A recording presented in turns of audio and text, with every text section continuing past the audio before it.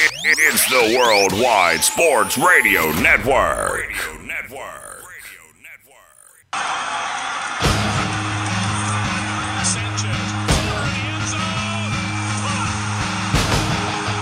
Live from Armory Studios in Central Florida, you're listening to Weapons Hot, a New York Jets fan broadcast on the Worldwide Sports Radio Network. All gas, no break. And now, give it up for your hosts, CJ, Kevin, Jimmy, and Harrison. Take it away, boys.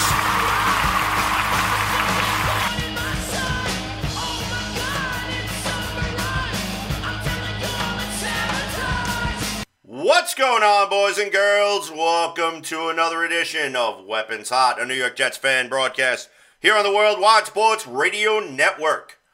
I'm your host, CJ the Painkiller DeSimone, and let me introduce you to my squadron. First off, ladies and gentlemen, put your hands together for Mr. Kevin Jackson!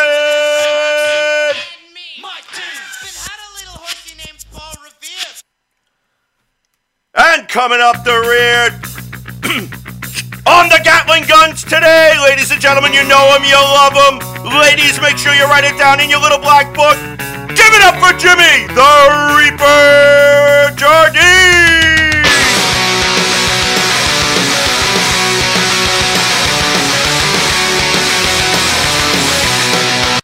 And gentlemen, we have a very, very special co-pilot joining us today. And of course, let's give him a warm Weapons Hot welcome. Ladies and gentlemen, coming to you live from New York on his cell phone somewhere in the top secret bunker. Put your hands together for Mr. Scott Mason!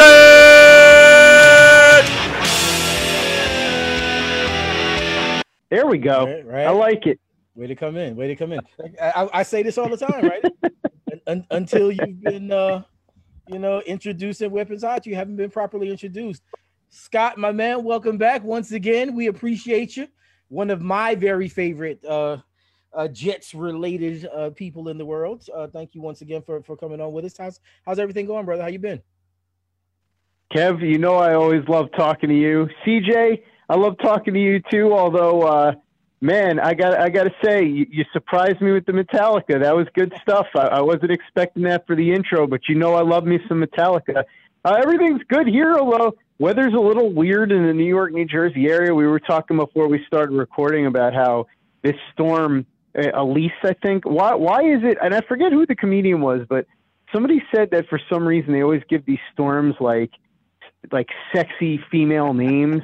Right. I guess to distract us from the fact that that the weather's bad, but I think Elise, right, is what they called it. But it's Elsa. Yeah, it's wild, man. Elsa, is that what it is? Something like that. Yeah, I knew it was something princess this time. Yeah, but it's wild because Kev, you're in Georgia. I'm here in the tri-state area. CJ, you're in Central Florida. Jimmy, I don't know where you are, but this storm just is like passing through. It went from where CJ was and where Kev was, now to where we are here, and hopefully we don't get another one of these, a major one for a while. Yeah, we hope so. Let me tell you something, because they're a pain in the neck to navigate. I'll definitely be the first one to tell you that. So, Scott, first off, I know it's been a while since you've actually joined us, and what I want to do is I want you to let the listeners know exactly what you're working on and tell everybody a little bit about yourself. So I do the daily podcast, Play Like a Jet. We also have PlayLikeAJet.com, the Play Like a Jet YouTube channel, and Play Like a Jet Live, which is done Wednesday nights in conjunction with U Stadium. That's a video show.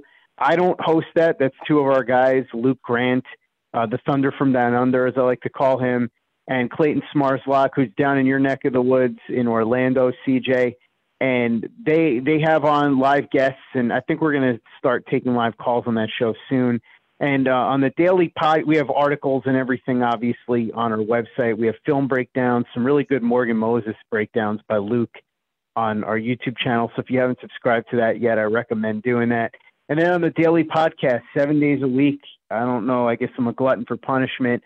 Right now, it's a bit of a slow period. So what I like to do is I have on people from different walks of life that are affiliated with the Jets, not officially, but as far as being fans and whatnot. And I have them on to help do off-season reviews. Also doing a fun series with Chris Nimbley right now, just going through a couple of different stories from his time covering the Jets on the beat over the last 10 years. So last week, for example, we did a show rehashing the 2016 feud between Brandon Marshall and Sheldon Richardson that helped screw that whole season up.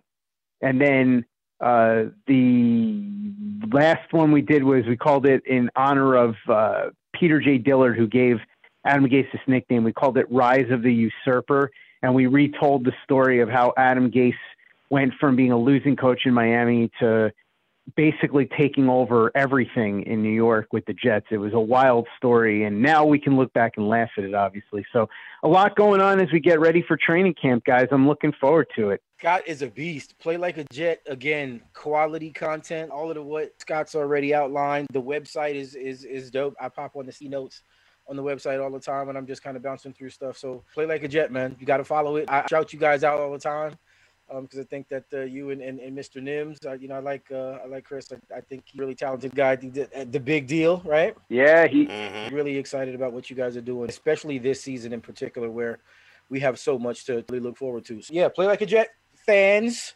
ladies and gentlemen, make sure you're logging in, you're subscribing, you're checking out the YouTube, the website, all of the stuff. Luke Grant, been following him for a long time. Clayton's a really smart guy.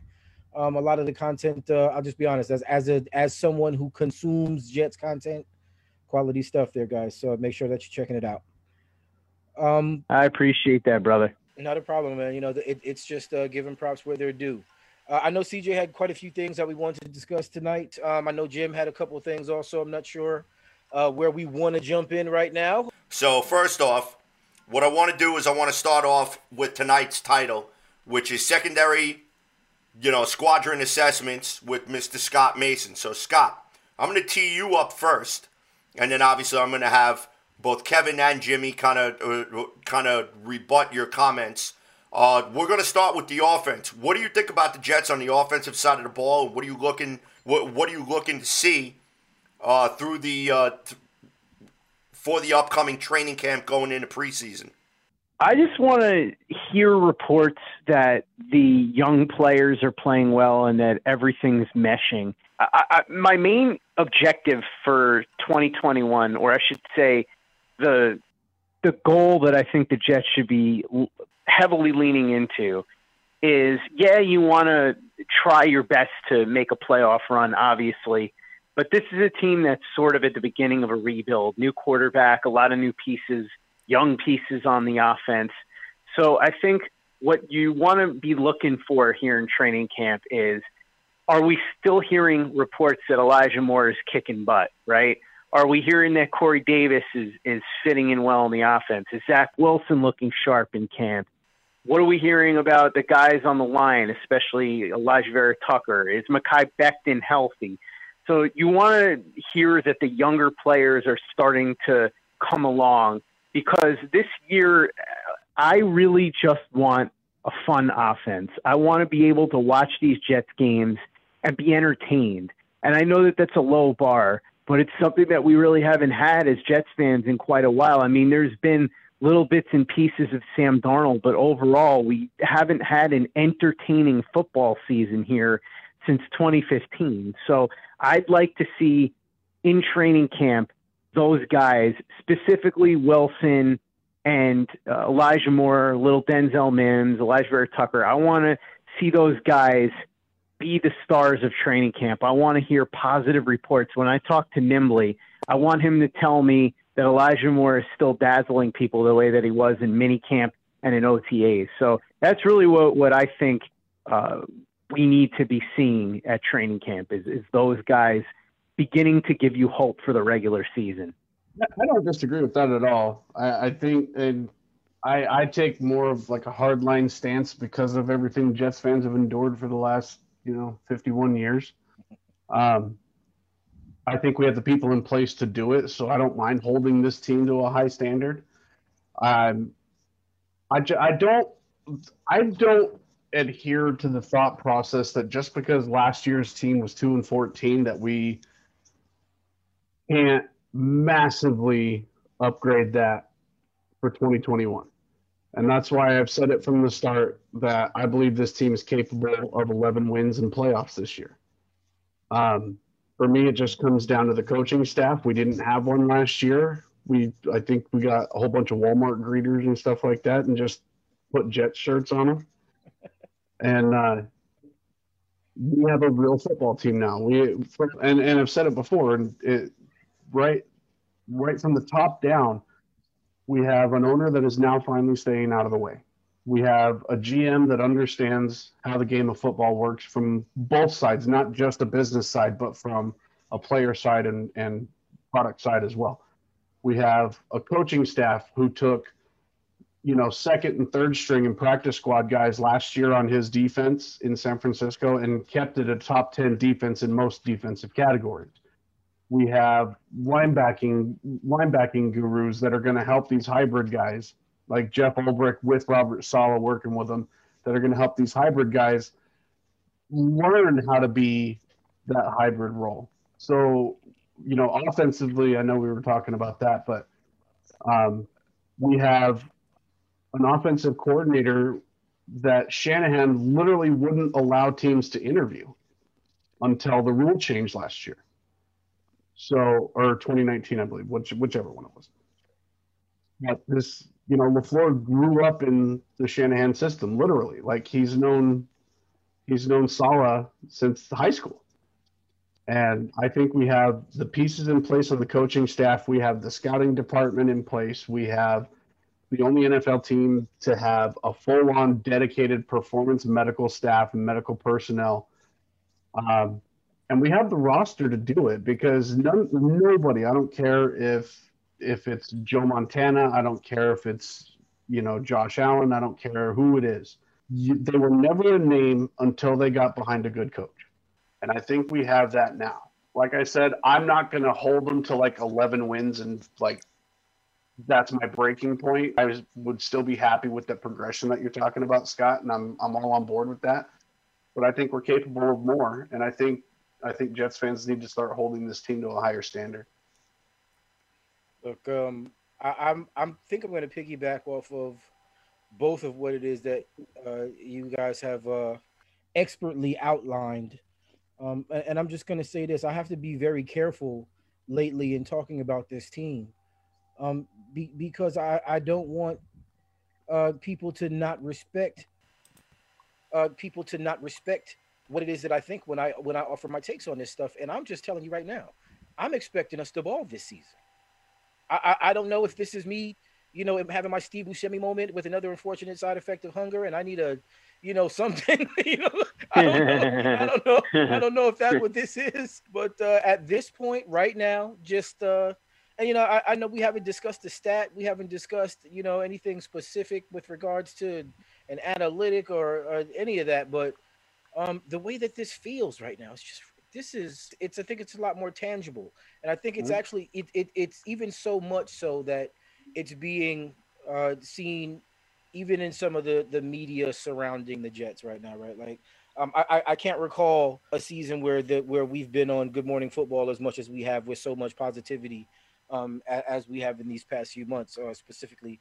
And, that's kind of a hub for lazy folks who just want to kind of grab as much football as they can, or they feel like it in just that one segment. But that's where we're at right now. So my expectation for the season is for us really to kind of to shock the world. And I'll just be honest. If the reality is like Scott outlines, that we have some things that we're building on right now. That's factual. I can't argue that. Nothing against what Jim says with 11 wins and the whole thing. I'm just real talk, and please don't judge me, guys. Just love me for being the Jets fan that me to be over the course of these past few years. But I'm like Goldie Hawn and Wildcats right now. Like, yo, we're gonna win the championship. Great movie. Look, I'm telling you right. Look, that if you love football, you gotta love that movie. But I'm borderline on that right now, and I really do have to do better with pulling it back, because as I want to even respect my own opinions when we talk about this stuff.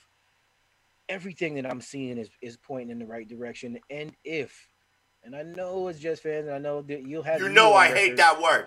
Yeah, right. I mean, you got me on record saying the same thing. Like, if is the biggest word. And I almost cursed. Excuse me, but that's kind of where I'm at with this. But the reality is, if certain things fall the way that we expect them to, then I'm telling you right now, there's going to be quite a few games towards the end of the season where people are going to be like, "Yo, the New York Jets have really they've punched above their weight class a little bit." And I feel like that is even more possible than I think even my own kind of thoughts on this would allow me to admit. I just I'm crazy optimistic about this season, guys. And please excuse me for stumbling the way that I have, but this is probably, man, if I was to say that, even going back to 2009, 2010, where I really kind of was expecting us to be good, right? I'm not sure if I really felt that strongly about what we're capable of as I do right now. And well, I know we're going to get into some of the details a little later on, but expectations, I expect us to ball, man. Just point blank period. I expect to see some bumps and some hiccups.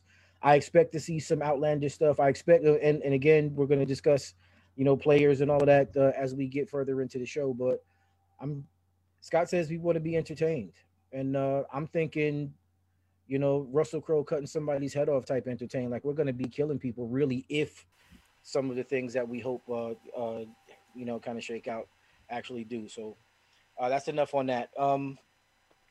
Man, Jimmy, I feel kind of crazy right now, but yeah, CJ, come on.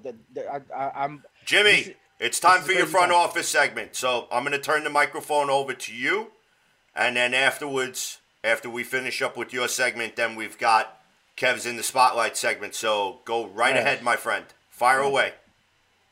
Sounds good. So this week in the front office, we have to discuss something that has kind of gone a little bit under the radar. We have 3 players left to sign as far as our draft class. The unfortunate thing about that is it's our first 3 draft picks.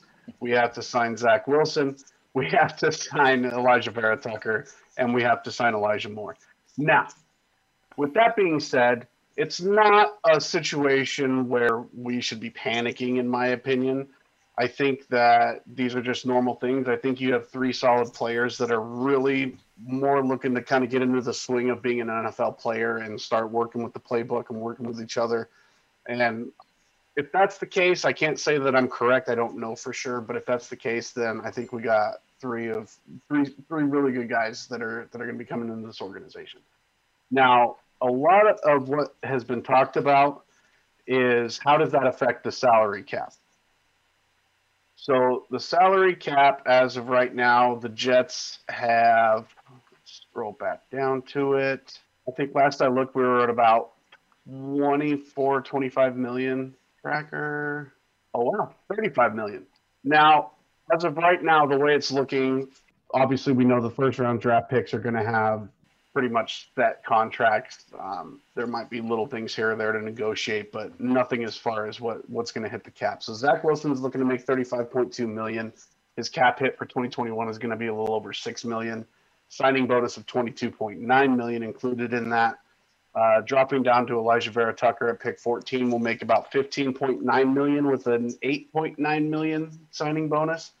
I didn't see what his cap hit would be. I would assume it's probably going to be in the $3 million range if Zach Wilson's sitting at 6. But the good news behind it is those first round picks are not going to be super bad about cap hits. So Joe Douglas has done an amazing job of staying smart with the money. Elijah Moore is a little bit tougher because the second round picks aren't necessarily set in stone, so they can still negotiate. I wouldn't expect the holdout from him. I think he's having a blast at mini camps and OTAs and stuff like that. So I would be shocked if he actually started holding out or anything of that nature. So I would assume that after those 3 sign, we'll probably be looking at roughly $25 million in cap space going into 2021 after it's all said and done. So just wanted to touch base on that. I'll keep it short. I want to know what you guys think about why haven't these guys signed, or what's happening during this process. But I'm not too worried about it, and I think we're going to have a really nice cushion going into 2022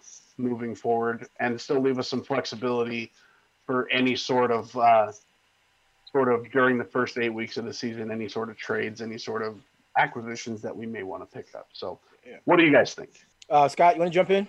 Yeah, I think that this is one of those situations where it used to be something that you would worry about because there weren't slots for all of these guys. Like if you remember back in the day, before they had the cap for these rookies and everything, and Sam Bradford was getting $60 million guaranteed. That was a very different story because you had to worry about something happening with negotiations or terms were far apart.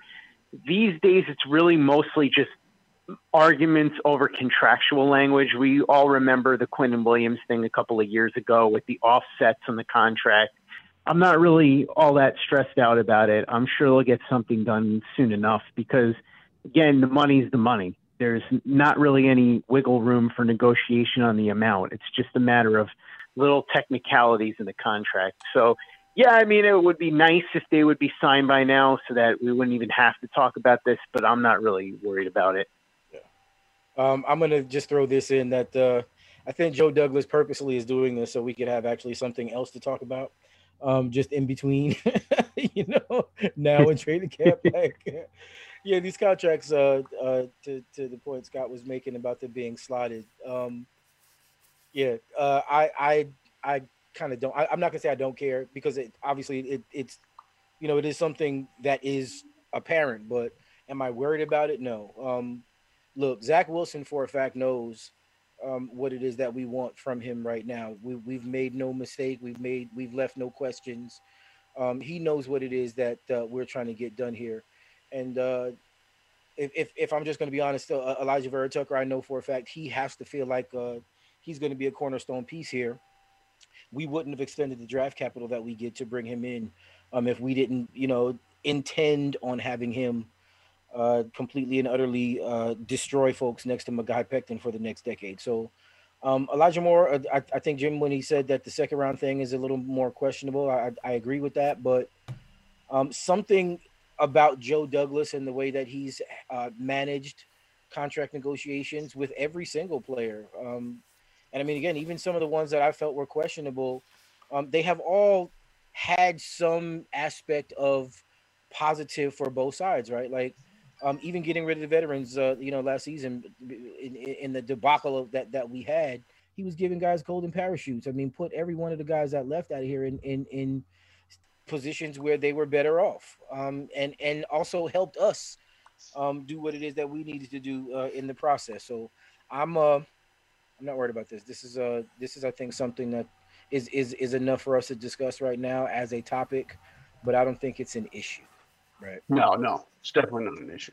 No, definitely will not be an issue. I think that Joe Douglas will get these contracts hammered out. I just think it's a matter of just making sure that the I's are dotted and T's are crossed, and I'm sure that the agents, especially with some of the stuff that I'm reading in the contract, not in the contract, some of the stuff I'm reading in the comments, with the agents probably just trying to negotiate for everything that they can get. So you know that Joe Douglas stands firm when he does his contract negotiation. So I'm sure that there's probably, there's maybe very, very little wiggle room. But I expect everybody to be signed and ready to go for training camp. I don't think we're going to see another situation like we did with Sam Darnold, where there's going to be a holdout, and then all of a sudden everybody's going to come with the mimic with the mimicked hand claps and so on and so forth. I think that this is all it's all cannon fodder, to be honest with you.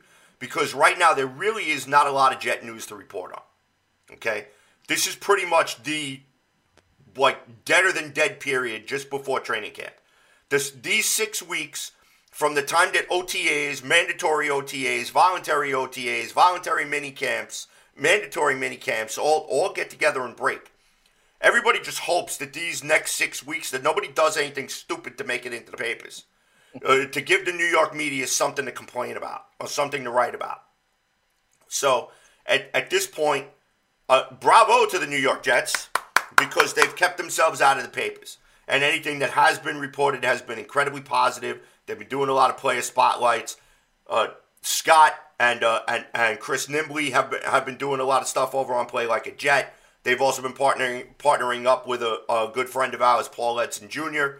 So obviously, they've been collaborating and have some ears to the ground as to what's going on. So, but nevertheless, I don't see any of these guys being a contract issue, and if it is, I'll be shocked. And believe it or not, I even think that they may end up getting Marcus May signed to a long-term deal. Please, so from your mouth. So, but anyhow, Scott, really quick, I want to transition from Jimmy's front office segment. I wanted to get your opinions on the defense. Really quickly, if you could give us your 30,000-foot view assessment, how do you expect this defense to perform, and do you think that defense is going to have to carry this team again in the year 2021? No, I think the offense is going to be at least more competitive this year than it's been in the last couple of years.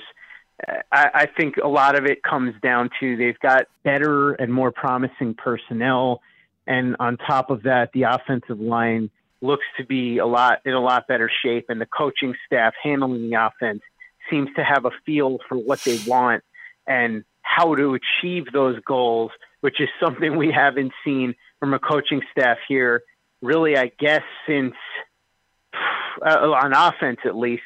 Man, it's been a while. I guess Mangini to an extent, but you could probably go back even further than that if we're talking just offense here and trying to reach certain goals and how to do that. And then as far as the defense, I don't think you're going to have to carry the team. I do think that in some parts of that defense will be the strength of the team. The secondary, or at least the cornerbacks, will not be the strength of the team at all. The cornerback position is the one that worries me probably the most on the entire roster right now. It is just ugly over there. The inside linebackers are kind of shaky, I think, to an extent. And then you take a look at what's going on up front. That, I think, is where the strength of this team is. I think the front four especially, and you've heard about this as far as Quinn Williams.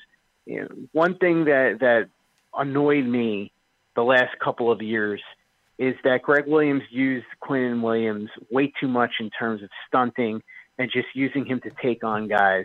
And when he was allowed to cut loose and attack, he really, kicked butt. We saw it last year. Now, this year, if you look at how Robert Saleh runs his defenses with that 4-3 and the way that you would anticipate him using Quinn Williams, I think Quinn Williams, if he stays healthy, has a chance to be an absolutely dominant player. And when you look at the rest of the guys that are up there with Quinn Williams, it is a real strength of the team. I mean, I love the Sheldon Rankins move. I think that's going to end up being one of the more underrated moves of the offseason, assuming he stays healthy. He's somebody that was just a special talent before he had that injury a couple of years ago, and he seems to be on his way back a little bit. I think Lawson staying healthy is a huge factor here, because if he can stay healthy and you add him to what we already know that front four can be, now you've got a unit that makes it a little bit easier on the back end, because I think the safeties will be fine. I'm not entirely sure what to expect from Davis this season. He was very much a mixed bag last year, and we saw a lot of warts, hoping that he takes a step forward this year. But Joyner is solid, even if he's not in his prime anymore. Marcus May, who you talked about before, is one of the better safeties in the league.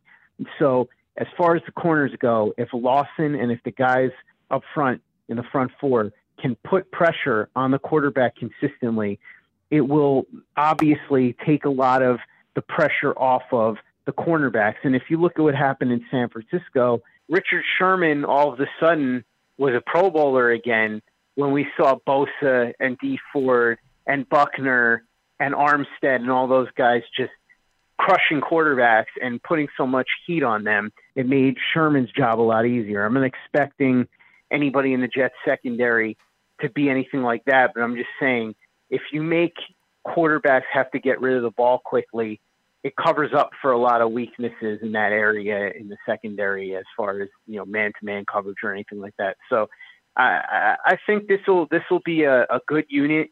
Obviously Saleh will oversee it, but it's going to be Ulbrich who's going to be making the calls, And it's going to be Ulbrich who's going to really put his stamp on this thing. And if you look at what he did in Atlanta, that's a positive. I think he did a great job there when he took over after Raheem Morris was made the interim coach when they fired Dan Quinn. So I think that those two guys in a way that they haven't in quite a few years. And so I think this will be a fun defense to watch this year.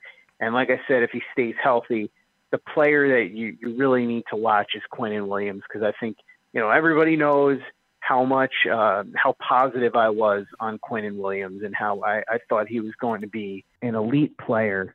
And I think he started to show you that last year. And this year is when I think that jump could come. And Carl Lawson obviously could be the edge rushing presence that the Jets haven't had. Really, man, it's been, I guess, John Abraham. Calvin Pace was good, but he was really more of an edge setter than a guy off the edge who could really cause havoc. Lawson has the potential to be that guy if he can stay on the field. And that's one thing that I'll say. There are a lot of people that will point to sack numbers. I'm not really worried about that. I think that gets overblown. You really want to look at pressure rates and see, what the overall impact of an edge rusher is that way. But I do think that the concern is real as far as injuries, because even going back to Auburn, the reason he went in the fourth round is because of the injuries, and he's missed a lot of games in Cincinnati. So that's a key factor here. But I think that this could be the most aggressive and most fun defense that we've seen the Jets have in a while. Well, hey, look, I'm looking from your mouth to God's ears, because let me tell you something. The biggest problem with the New York Jets for the past 20 years is that their defense spends 65 to 70% of the time on the field. And their offense couldn't pull its head out of its ass long enough to take a deep breath. And that's why they were getting their doors blown off in the fourth quarter, because the offense took 2.5, sometimes 3 quarters to get itself going.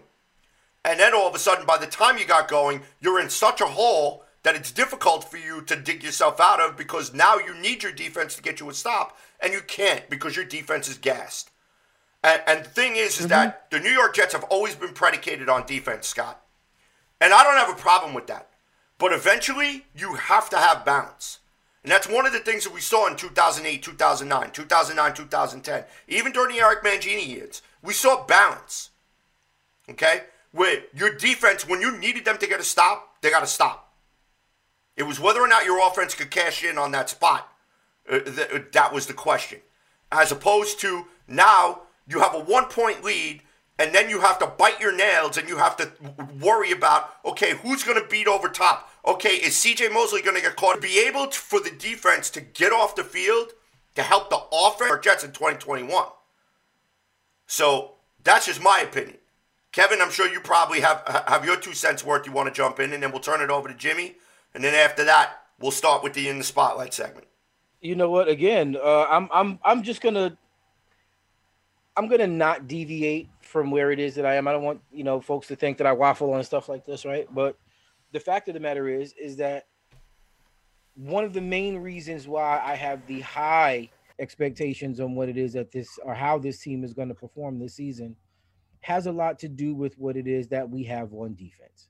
Now, again, there are 3 aspects of the game, obviously, but defense in particular for me has always been something that I've prided, myself as a Jets fan on, because we've always had good defense. I mean, look, it's some of my favorite jerseys, defensive players, some of the guys that have had some of the most memorable moments for me, defensive guys. As a defensive player, it is in my blood anyway to want to see somebody get crushed by a linebacker or a safety when you come. It does something to me. It tastes good in my mouth, right? So this is where it is that I'm at with this. And Scott very, very eloquently outlined the front 4 and my expectation there is probably Homer level excited about what it is that we have, because we're rotating 7 guys that for the most part would go to any other team in this league and still eat, right? And how often can we really say that we have so many guys in rotation? I mean, we had questions about what are the young guys that we a couple of years ago we were talking about before Franklin Myers and when we drafted Nathan Shepard, and even so much so after we had all of them Wilkins and Williamson, all of them guys, right? So now we have as a stable I think we have the far superior talent and much more of it. So that to me is exciting. The linebacker core for me, CJ Mosley is kind of the bottom line for me when it comes to this. I'm expecting Gerard Davis to have a decent season on the outside. I think the change in scheme is going to work wonders for him.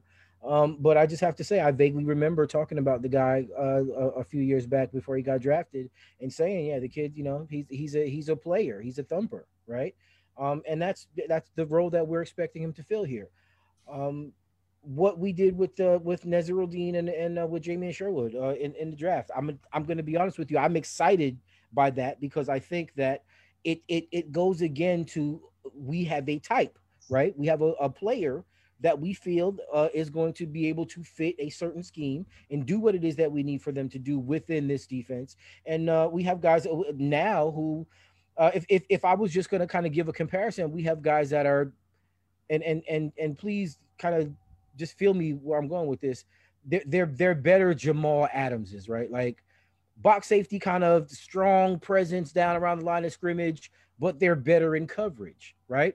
A little longer, maybe, you know, say maybe a little more athletic. And Jamal Adams is an uber athletic guy. But these guys in particular, I think, are going to be able to take that role one step beyond where it is that he was. And he was a really good player. So let's keep those things in perspective. But that's kind of my expectation when it comes to that. Scott made also another point that I just have to say it really does give me cold sweats, and that is our cornerbacks. I only say that because it's unknown. It's not because I don't feel like these kids can do it, right? I do believe that they are talented enough to be able to kind of work, especially when we're talking about having to play behind what it is that I've already outlined. Is I think what is literally it's. These comments, oh my God! Scott Cleesby chimes in. He doesn't like the waffle. That's why his nickname is Belgium. Wow! Shots fired. Scott, oh man! Welcome back, Scott. We appreciate you being back with us again, my guy. But the reality is again, busting his chops. Yeah, we drafted some really capable guys, and I want to throw out all of what it is that everybody has perceived about the Jets because again, we've overhauled everything, right? So going into this season, knowing what it is that we know about what Robert Saleh did with the 49ers, and they're being decimated by injuries and having to kind of do more with less. I actually think we're in much better shape, and I have a confidence that even if they're not going to be perfect, they'll be good enough, right? Until we actually can upgrade the talent in that room, and I don't even know if upgrading the talent is necessary. Can we just mine the talent that we have? Can we, put them guys in position to be successful? Can we teach them what it is that they need to know in order to win? In most cases here, and young guys have to learn. The only way that you get better at playing football is by playing football, and this is an opportunity where the expectation for me is top 15 defense. And I mean, I'm going to say that with all the bass in my chest right now, real talk. I believe that when it's all said and done and when the chips are down and when it comes time for this team to have to step up, I think the young guys are going to do it. And I think they're going to do it because this coaching staff is going to make them believe that they can. All right, Jimmy, anything to add? Yeah, I agree, Kev. And I think what has been outlined is the potential lethality of our front seven, really. Mm-hmm. Takes so much pressure off the back end of the defense. And Kev, both of us played cornerback in the day. Yeah, man. It's a lot easier to cover a guy for 3 to 5 seconds right? than it is for 20 seconds. Yeah. You know what I mean? And I'm not saying that we shouldn't address corner. Like, personally, I would love in 2022 for our first round pick to be Derek Stingley Jr. out of LSU. At least one of them needs to be a corner, I think. I agree. Yeah, I want that kid bad. But I'm not concerned to the point of saying it's a whole. It's definitely not the most refined area of the team. That's absolutely true. But I don't even think it's a hole because remember, again, it just goes back to what I said in my opening talk is we have coaches now. We have people that actually know football that are going to be teaching these kids what to do at this level of the game. So, are there going to be mistakes back there? Absolutely. Are there going to be some big plays given up? Most definitely. But I don't think it's going to be like we were biting our nails every time we were seeing Bryce Hall and Lamar Jackson lining up against everybody, you know what I mean, last year. And I don't get that feeling this year. So corner, yes, address it as we can address it. But I think it's going to be the front seven is going to really help them out. And I think we're going to address it early next year. All right. So now it's time for Kevin Jackson's Emmy Award nominated segment called In the Spotlight. In the spotlight with Kevin Jackson. Spotlight. All right, Kev, who do we got in the spotlight tonight? One of these years, I'm going to win that Emmy. I'm just hoping that Sofia Vergara gets to hand me the statue. All right, in the spotlight this evening, ladies and gentlemen, boys and girls, and I think this kind of fits a little bit with the theme, or maybe an underlying theme of the show. And just follow me here. In the spotlight tonight, Brant Boyer, our special teams coach. Right now, I'm gonna frame it this way. I'm gonna frame it this way. All right, we've talked about this being a transitional period for this team overall because of the changes in coaching that we've had. Right, horrible offense. We believe a lot of that has to do with coaching. Hopefully we've resolved those issues.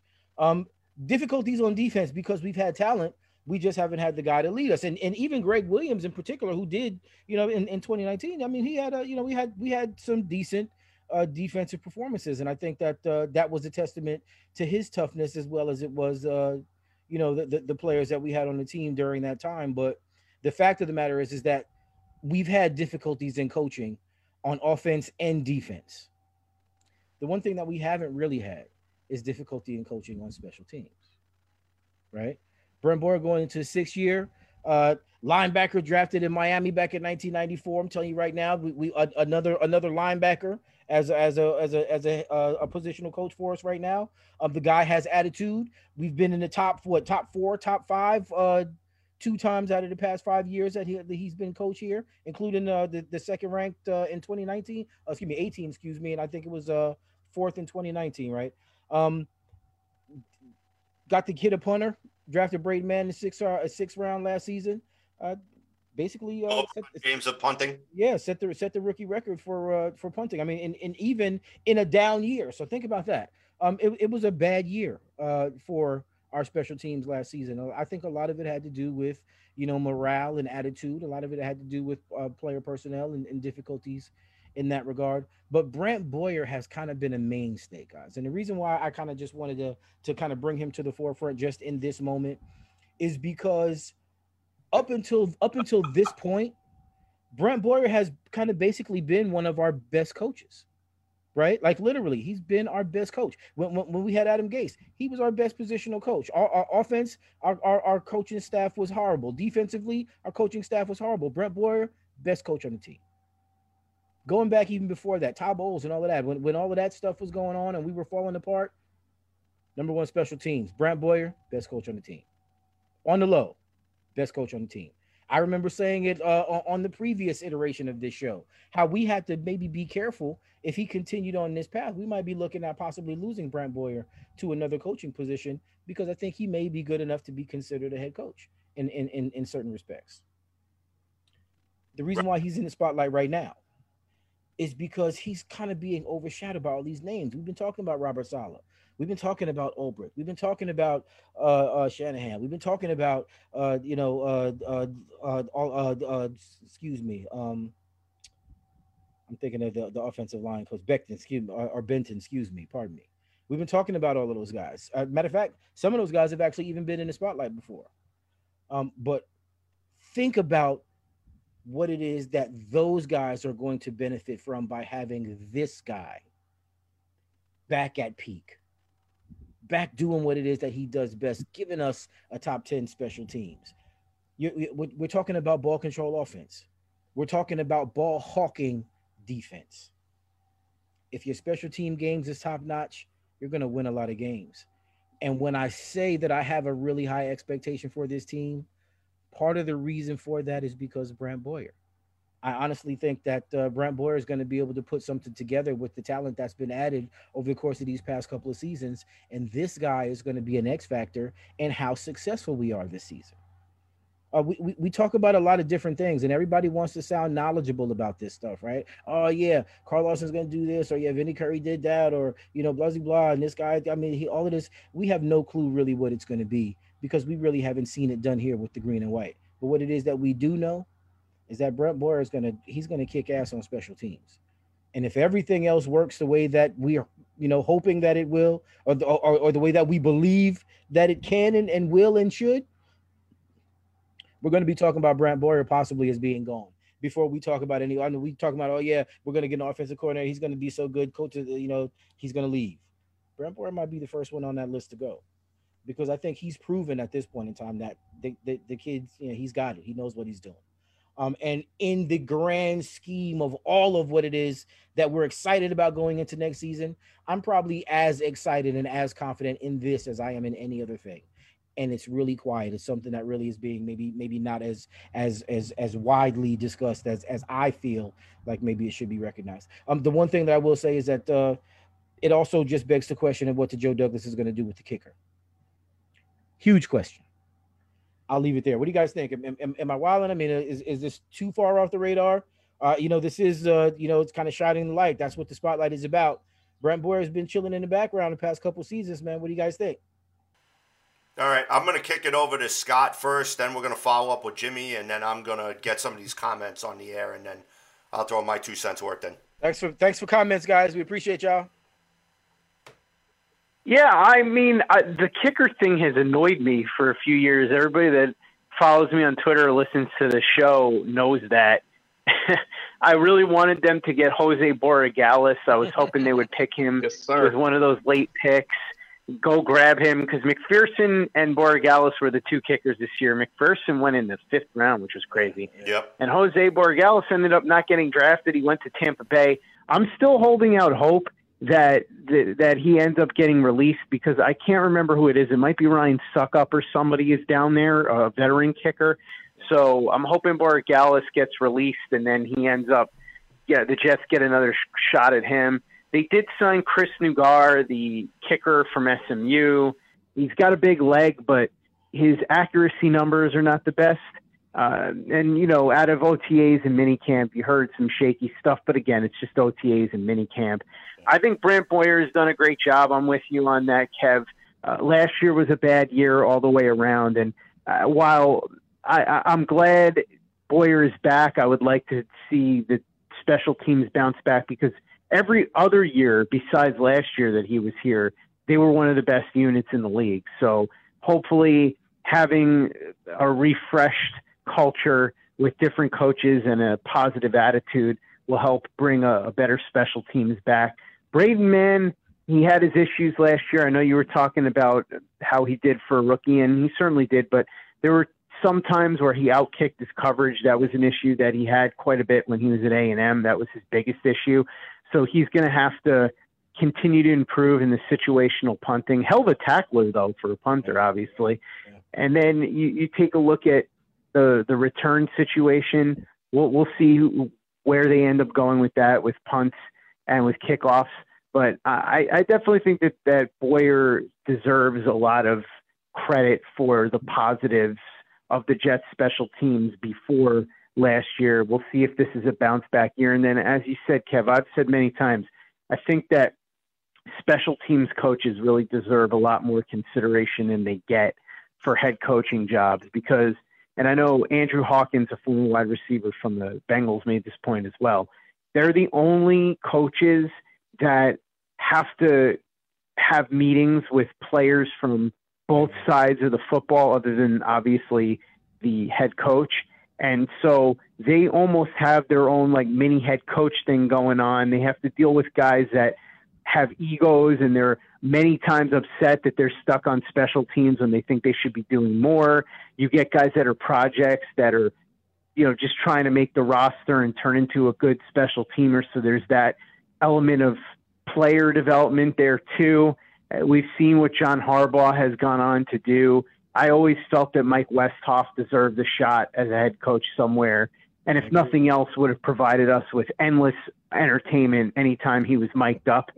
So I do think that Boyer maybe down the line has a shot if the special teams does really well. I don't know that he's going to get poached immediately, but I do think that the special teams will be better, and I would like to see them do something at kicker because we know Sam Ficken's not the answer. I don't know about Chris Nagar. We'll see what happens in training camp, but maybe Jose Borregales breaks loose and they go correct their mistake, because that's one thing that I was yelling about in the draft. I think I said something along the lines of, I don't care who they pick, just get me Jose as one of these picks, So that was pretty much the story with those last few picks in the draft, because they had so many in the 6th round. But we'll see what they end up doing. But I like the fact that you brought Brant Boyer into the spotlight, Kev, because he was the only coach on that coaching staff that I wanted back. And thankfully, Robert Saleh saw things my way, and I think he's going to be a very positive coach on this staff this year, and I expect to see the special teams do much better than they did last year. I actually understand that you actually had a hand in that there, Scott. You're a little bit too modest for us here. Well, I hate to brag, but I'm just saying it's possible that I might have bribed Robert Saleh with the promise of being able to have some pizza with myself and Chris Nembley, and that was enough to sway him into keeping Brant Boyer. I can neither confirm nor deny. Yes, Scott Mason, ladies and gentlemen. Right. We'll not ask you to reveal your source in that. And Jimmy's gonna love your take, because Jimmy was a really, really, really, really big Borregales guy. I think we talked about Borregales every week for months before the draft. No, I don't need a kicker that can kick 70 yards. That's all well and good. That's fine. But give me a guy that is automatic inside 45, and I'm happy. I hate missed extra points. I hate missed chip shot field goals. Just give me the guy that can go in crunch time and do what he can do. Now, anybody can say what they want about, it only happened 1 year, but we never should have got rid of Jason Myers. I'm just going to keep on it. The guy scored 129 points for us that year. And is not even making a lot of money in Seattle right now. It was over $3 million per year. I think it's just the dumbest thing ever, but not much I can add. Like Scott hit the nail on the head. Brant Boyer was also, I think a lot of us have talked about that go deep in the Jets, you know what I mean? And I think most of us, I don't think I've ever heard anybody that knows the team that said, God, get rid of Brant Boyer. Yeah. Right? That's never been a thing. So there's no way that you could. And again, the reason why and just because we're kind of in between right now, training camps coming and all of that, I kind of wanted to just accentuate again that a lot of the excitement that's coming in really is around the coaching, right? And Robert, being excited about Robert Saleh and the guys that he brought in, we're all looking at this as saying that Robert Saleh brought in all of these guys to, really do wonders with teaching and with coaching and with training, right? That's the biggest deal. And he saw fit to bring back this guy. No ego, no nothing. Just was like, one of the guys that we know for a fact is going to be able to teach and coach these guys up. And this is him. This is what we got. Let's not forget, we talk, and I mean, I know how many times we talked about Braxton Berrios, and Braxton Berrios, kind of maybe barely making the team at some point, right? 11 yards a return as a punt returner. So there's a lot there. Elijah Moore. Is Elijah Moore going to return? Keelan Cole. I mean, we've got a lot of guys that are able to do that on this roster. And I think that it goes, what do we have? Andre Roberts that led the league in return yards that one season, and then coming right back behind it, Berrios was on his heels, and I think what the other guy's name was. Excuse me, I'm having a hard time with names tonight. Pardon me, but look, this is going to be exciting. This is just another reason why the minutia of what's getting ready to happen just makes my toes tingle. I'm expecting us to really have foundational changes in what it is that we do, and Brent Boyer being kind of a foundational piece, right? Like, he's been here for years, and the entire time that he's been here, he's just been better than everybody else, just on the low. All right, so I want to get some of these comments on the air. First off, I want to shout out everyone who has commented: Scott Cleesby, Lino Cortina, Blake McLaughlin. Props to you, my friend. Justin Mango, who's in the comments. Super J, that's my guy. Mike Smith, who's in the comments as well. John Jett, otherwise known as Lou Yariv, shouting out to us. Billy Kidd, Lowell Lichmore, Frank Ingaglia, Anthony Triola. What's up, guys? The guys are all here. The guys are all here. Daniel Smith, the Jets guru, tuning in for a little while tonight.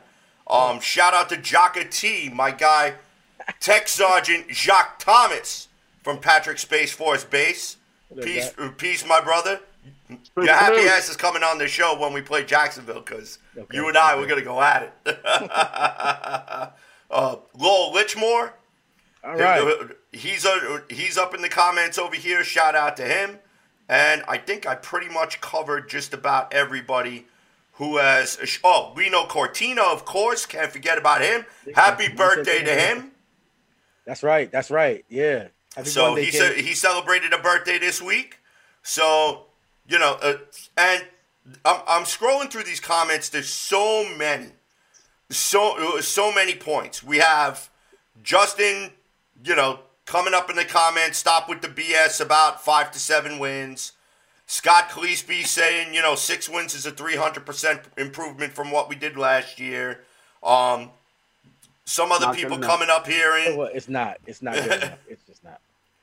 So there are a lot of comments. So obviously, coming, guys. So one of the things too that don't forget about Dawasi, the new Olympic strength coach. Shout out to Blake McLaughlin for this one. Yes. Don't forget about Dawasi, the new Olympic strength and conditioning program. We've had expensive contract guys without depth and a rash of injuries. Now we have starters, depth, and a proper strength and conditioning program. Yep. So Scott Cleesby chiming in. We know that our long snapper is a stone cold killer. Oh wow, he's one of the worst in the league. So absolutely. Lowell Lichmore out there, call up Sebastian Janikowski. Maybe 10 years ago, maybe. You can hear the phone ring, right? What was that? So, Jaka T with another great comment. Give me the guy who doesn't put us in those situations. That's in response to Jimmy's remarks about the kicker situation. Lowell coming back again. Kickers that can kick 70 yards miss the 37-yard field goals. Right. So Lino Cortina has a new nickname for Scott Mason. Scott, a.k.a. Adam Schefter. So, okay. Scott breaking news. Lowell Lichmore and Blake McLaughlin seem to think you sound like Buster Olney there, Scott. So, okay, you know what? That's fine. I'll consider Schefter and Buster Olney both a compliment. They're both very accomplished media professionals who make a lot of money. Yes, exactly.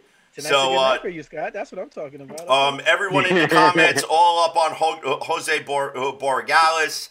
I actually put a comment in there. I think that there was not one New York Jets mock draft made that did not have Jose Borregales as one of the draft picks. So with that, look, I'm just going to say this. Brant Boyer, great guy, great coach. Probably the best special teams coach that we've had on here since Mike Westhoff, a name that Scott mentioned, a name that Kevin mentioned, a name that Jimmy mentioned. Legend.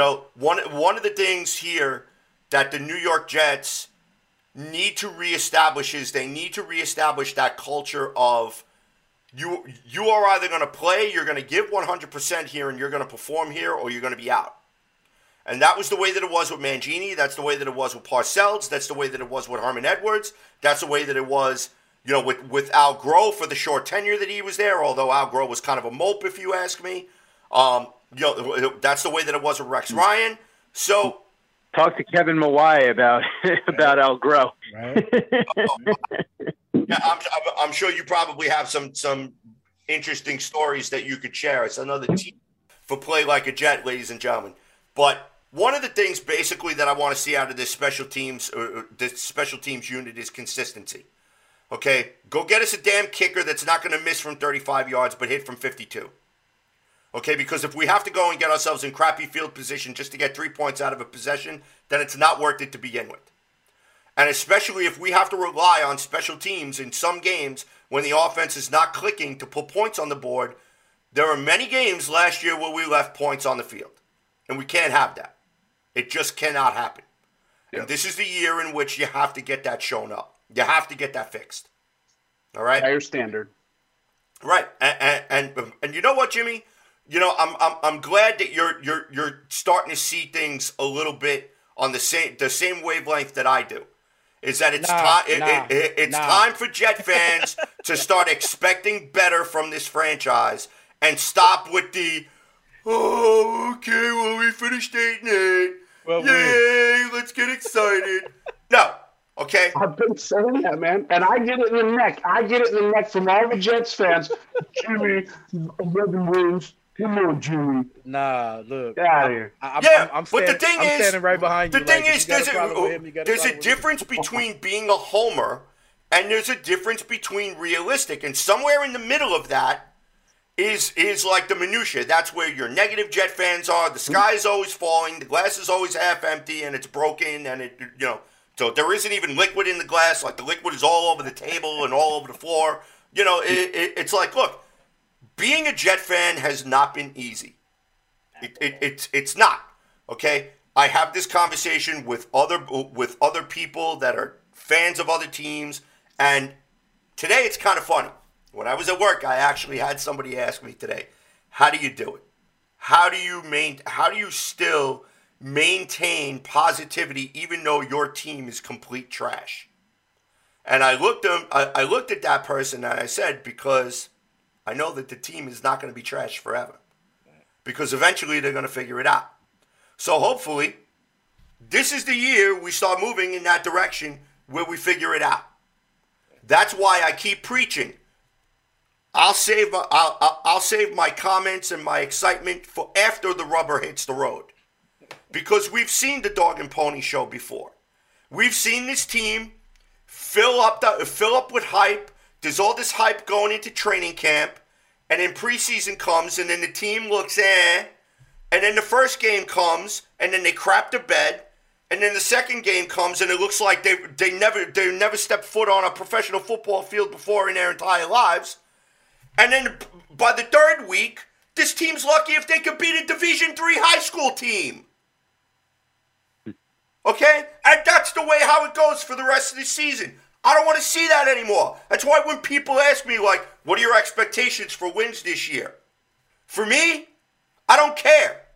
Go 500 in your division. Show me that you can play a full 60 minutes of football, competitive from start to finish. Show me that the offense can actually put points on the board. Show me that the defense can actually get a stop in the fourth quarter. Show me that we can actually get a special teams unit that can make a friggin' stop when we need to. That can make a play. Give me a wide receiver that can catch the ball, a running back that can actually run for 15, 20 yards instead of 2 yards in a cloud of dust, the friggin' Frank Gore show that we saw last year. Everybody wonders why. Why are you so angry? Why are you so angry, CJ? I don't get it. You have so many reasons to be excited about this Jet team. Because you know what? We've gotten excited before, and you know what happened? It's like the bully who comes up and steals your lunch money anyway. Did somebody check CJ's blood pressure meds? Just making sure. Get a little nervous here. You okay, pal? Fine. Yeah, he's good. CJ's a Jets fan. He's angry. It's like ingrained. It's in his DNA. Show me progress. Show me progress. If I could build off of what CJ was saying for a second, CJ, I don't mean to interrupt you. I was legitimately worried that you were going to have a stroke or something there, though. I will say his blood pressure. Yeah. We monitor CJ every now and again. Yeah, for real. We got to check in on CJ every 15 minutes or so just to make sure he's okay. But I think what you were saying, CJ, really, I've talked about this with a lot of people too. I don't know what's more annoying, the guy who always thinks the Jets are going to be 13-3, or the guy who always thinks the Jets are going to be 1-15.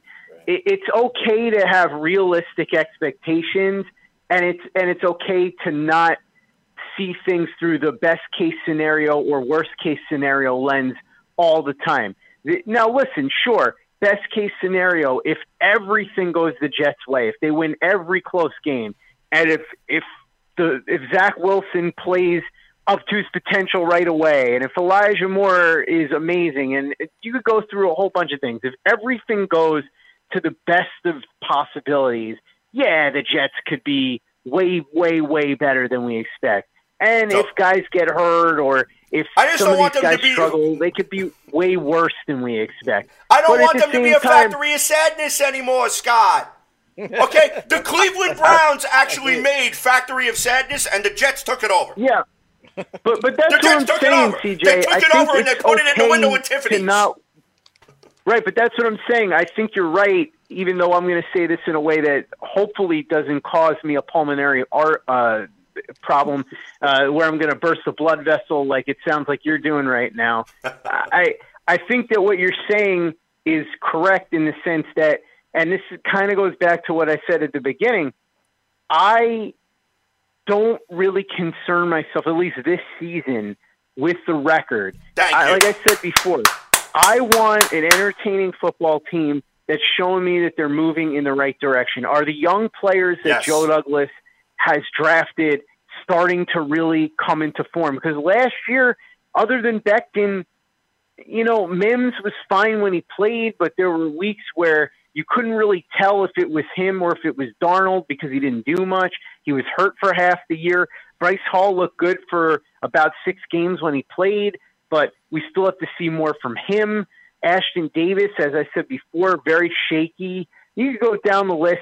Cam Clark didn't play at all, so what do you get out of him? We don't know. Yeah. So really, what I want to see is, are these young players starting to really form into something? Does the coaching staff look like they know what they're doing? And most of all, I want to come away from this season confident that Zach Wilson is the guy at quarterback. I want him to have a season. It doesn't have to be some sort of groundbreaking season, but I'm tired of the rookie quarterbacks that struggle to the point. And look, I get it. Rookie quarterbacks are going to struggle, and that's fine. There's no way around that, and not many rookie quarterbacks are going to be able to be Justin Herbert, who basically had the best rookie season any quarterback's ever had. But if Zach Wilson can produce better than what we saw Darnold do his rookie year, or Sanchez, and I know the Jets went to the AFC Championship game, but Sanchez was really not very good. Let's not relive too much the whole color-coded wristband situation that the Jets were dealing with Sanchez about halfway through that year, or the fact that he threw 5 interceptions and helped them blow a game against Buffalo that they easily should have won in their sleep his rookie year. You go on and on down the line. I wanted Geno Smith, another one, had his moments, but struggled way too much his rookie year. I'd like to see Zach Wilson come in here, take command of the offense, and have his struggles, but overall we look at this and say, wow, Zach Wilson was very impressive for most of the year, not just flashes, not just a game here and there, but for most of the year, put together a really good rookie campaign. And now the Jets head into the following year with a quarterback that they believe is the building block of the organization. And you want to see that from other young players too. Obviously Becton, who you want to see stay healthy and continue to play as well as he did when he was on the field last year. You want to see from Barrett Tucker, from Elijah Moore, Denzel Mims, as I said before on defense, Quinnen Williams, guys like that. But I think if they can give you an entertaining team that's a pleasure to root for and a pleasure to watch on Sundays, with players that are starting to turn into foundational pieces, with a coaching staff that appears that they know what they're doing, and ultimately a team that you can feel good about going into 2022, that, if they add a couple of pieces here and there in the draft and free agency, they are a real, legitimate playoff contender and perhaps even a threat to the Bills in the division. If that's what we come out of 2021 with, then I would be very happy with that. And if that's 5 wins, 6 wins, I don't really care. And to be honest with you, I think that's probably realistic. I think you're probably looking at a 5-6 win team. If they get more than that, great, awesome. They overshot it. But I just want a team that I can be excited about heading into 2022, a team that showed me that they're beginning to turn the corner in a variety of different ways. And CJ, I think, if I'm not mistaken, that's more or less what you're trying to say when you talk about the factory of sadness and how you don't want the Jets to be that anymore, that if, just like the Browns, the year before they went to the playoffs this past year and really made noise and almost even beat the Chiefs, if we can have the feeling about the Jets that Browns fans had about the Browns heading into last year, then we will all be in a lot better shape going forward. We'll all be happy, and CJ, I won't have to worry about whether or not you're going to pass out midway through one of your rants. Shout out to Lino Cortina here. If Wilson throws for 25 touchdowns and over 3,500 yards, I'll show up to next year's home opener in a neon green bikini. Somebody screenshot that. Somebody bookmark that, please. I'm on the Zach Wilson 4,000 yard. Kind of. Yeah. So, all right, guys, we're coming up against it over here. So I'm going to turn the mic over to our guest here, Scott. Please tell all the fans of Weapons Hot how they can follow you, interact with you, catch your podcast, catch all of the wonderful stuff that you guys are doing over there on Play Like a Jet, please. Well, first of all, CJ, I want to thank you and Jimmy and Kev for having me on. Kev, you're one of my favorite people. I'm always happy to talk to all of you guys. And also, got to give a shout-out to my co-founder at PlayLikeAJet.com, Chris Walker, who loves your show, never misses it, by the way. And he always will send me links. He'll be like, did you guys see the latest Weapons Hot? He loves After Dark. That's his favorite thing. He always says, did you see the latest After Dark? So just wanted to say that because I'm sure Chris is probably watching right now. But, yeah, we're still kicking it in the high gear. Like I said, if you check out our YouTube channel, we're really building something there. Luke has been doing a lot of really, really good film reviews. Kayla Pace is doing her commentaries, Pace's Playbook. They're a lot of fun and well-produced, too. Kayla's a seasoned media pro, so her commentaries are always a lot of fun. We've got Play Like a Jet live Wednesdays at 7 o'clock. Luke and Clayton do that in conjunction with U Stadium. And then the podcast daily. When the season starts, we're going to have some fun surprises in store. But right now, with this period before we get to training camp, we've got off-season reviews. John Grella came on to do a 2-parter recently, and we talked about his specialty, which is his knowledge of the media, because John was communications director for the Bucs for 3 years. So getting his perspective on some of the controversies surrounding what the Jets beat had done during OTAs and minicamp, specifically the Corey Davis question, where one of the reporters on the beat seemed like he was sort of badgering Davis about a very trivial question involving Sam Darnold. And so John kind of broke down what the pros and cons of things like that are. Plus, like I said, we're doing that fun series with Chris Nimbley where we look back at different, I guess you would say, colorful events from different parts of Jets history that Chris has been covering the team over the last decade.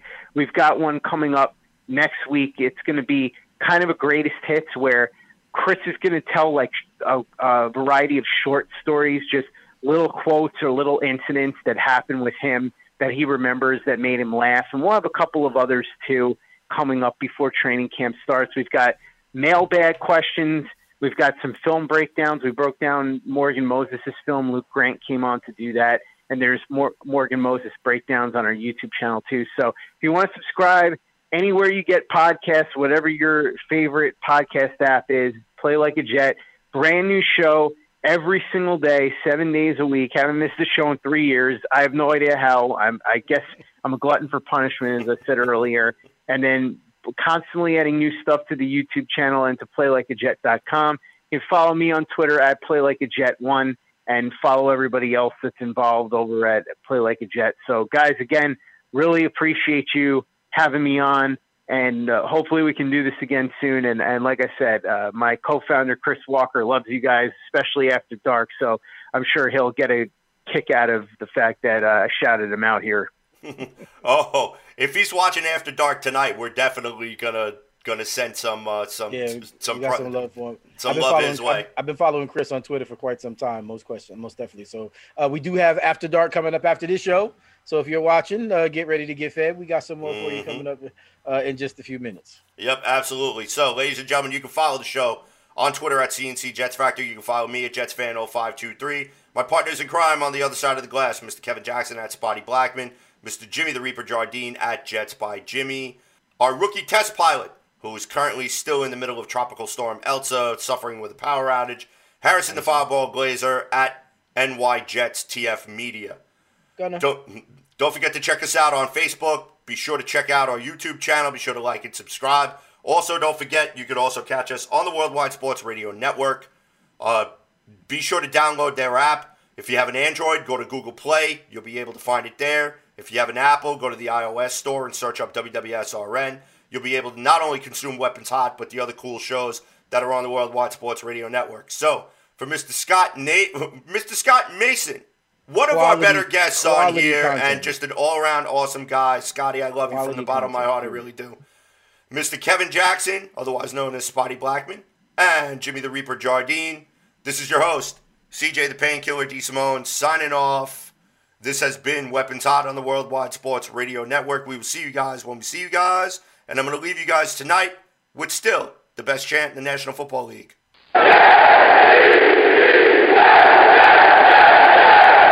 Wise Guys is coming up next, so don't forget to check them out on the Worldwide Sports Radio Network. It's the Worldwide Sports Radio Network.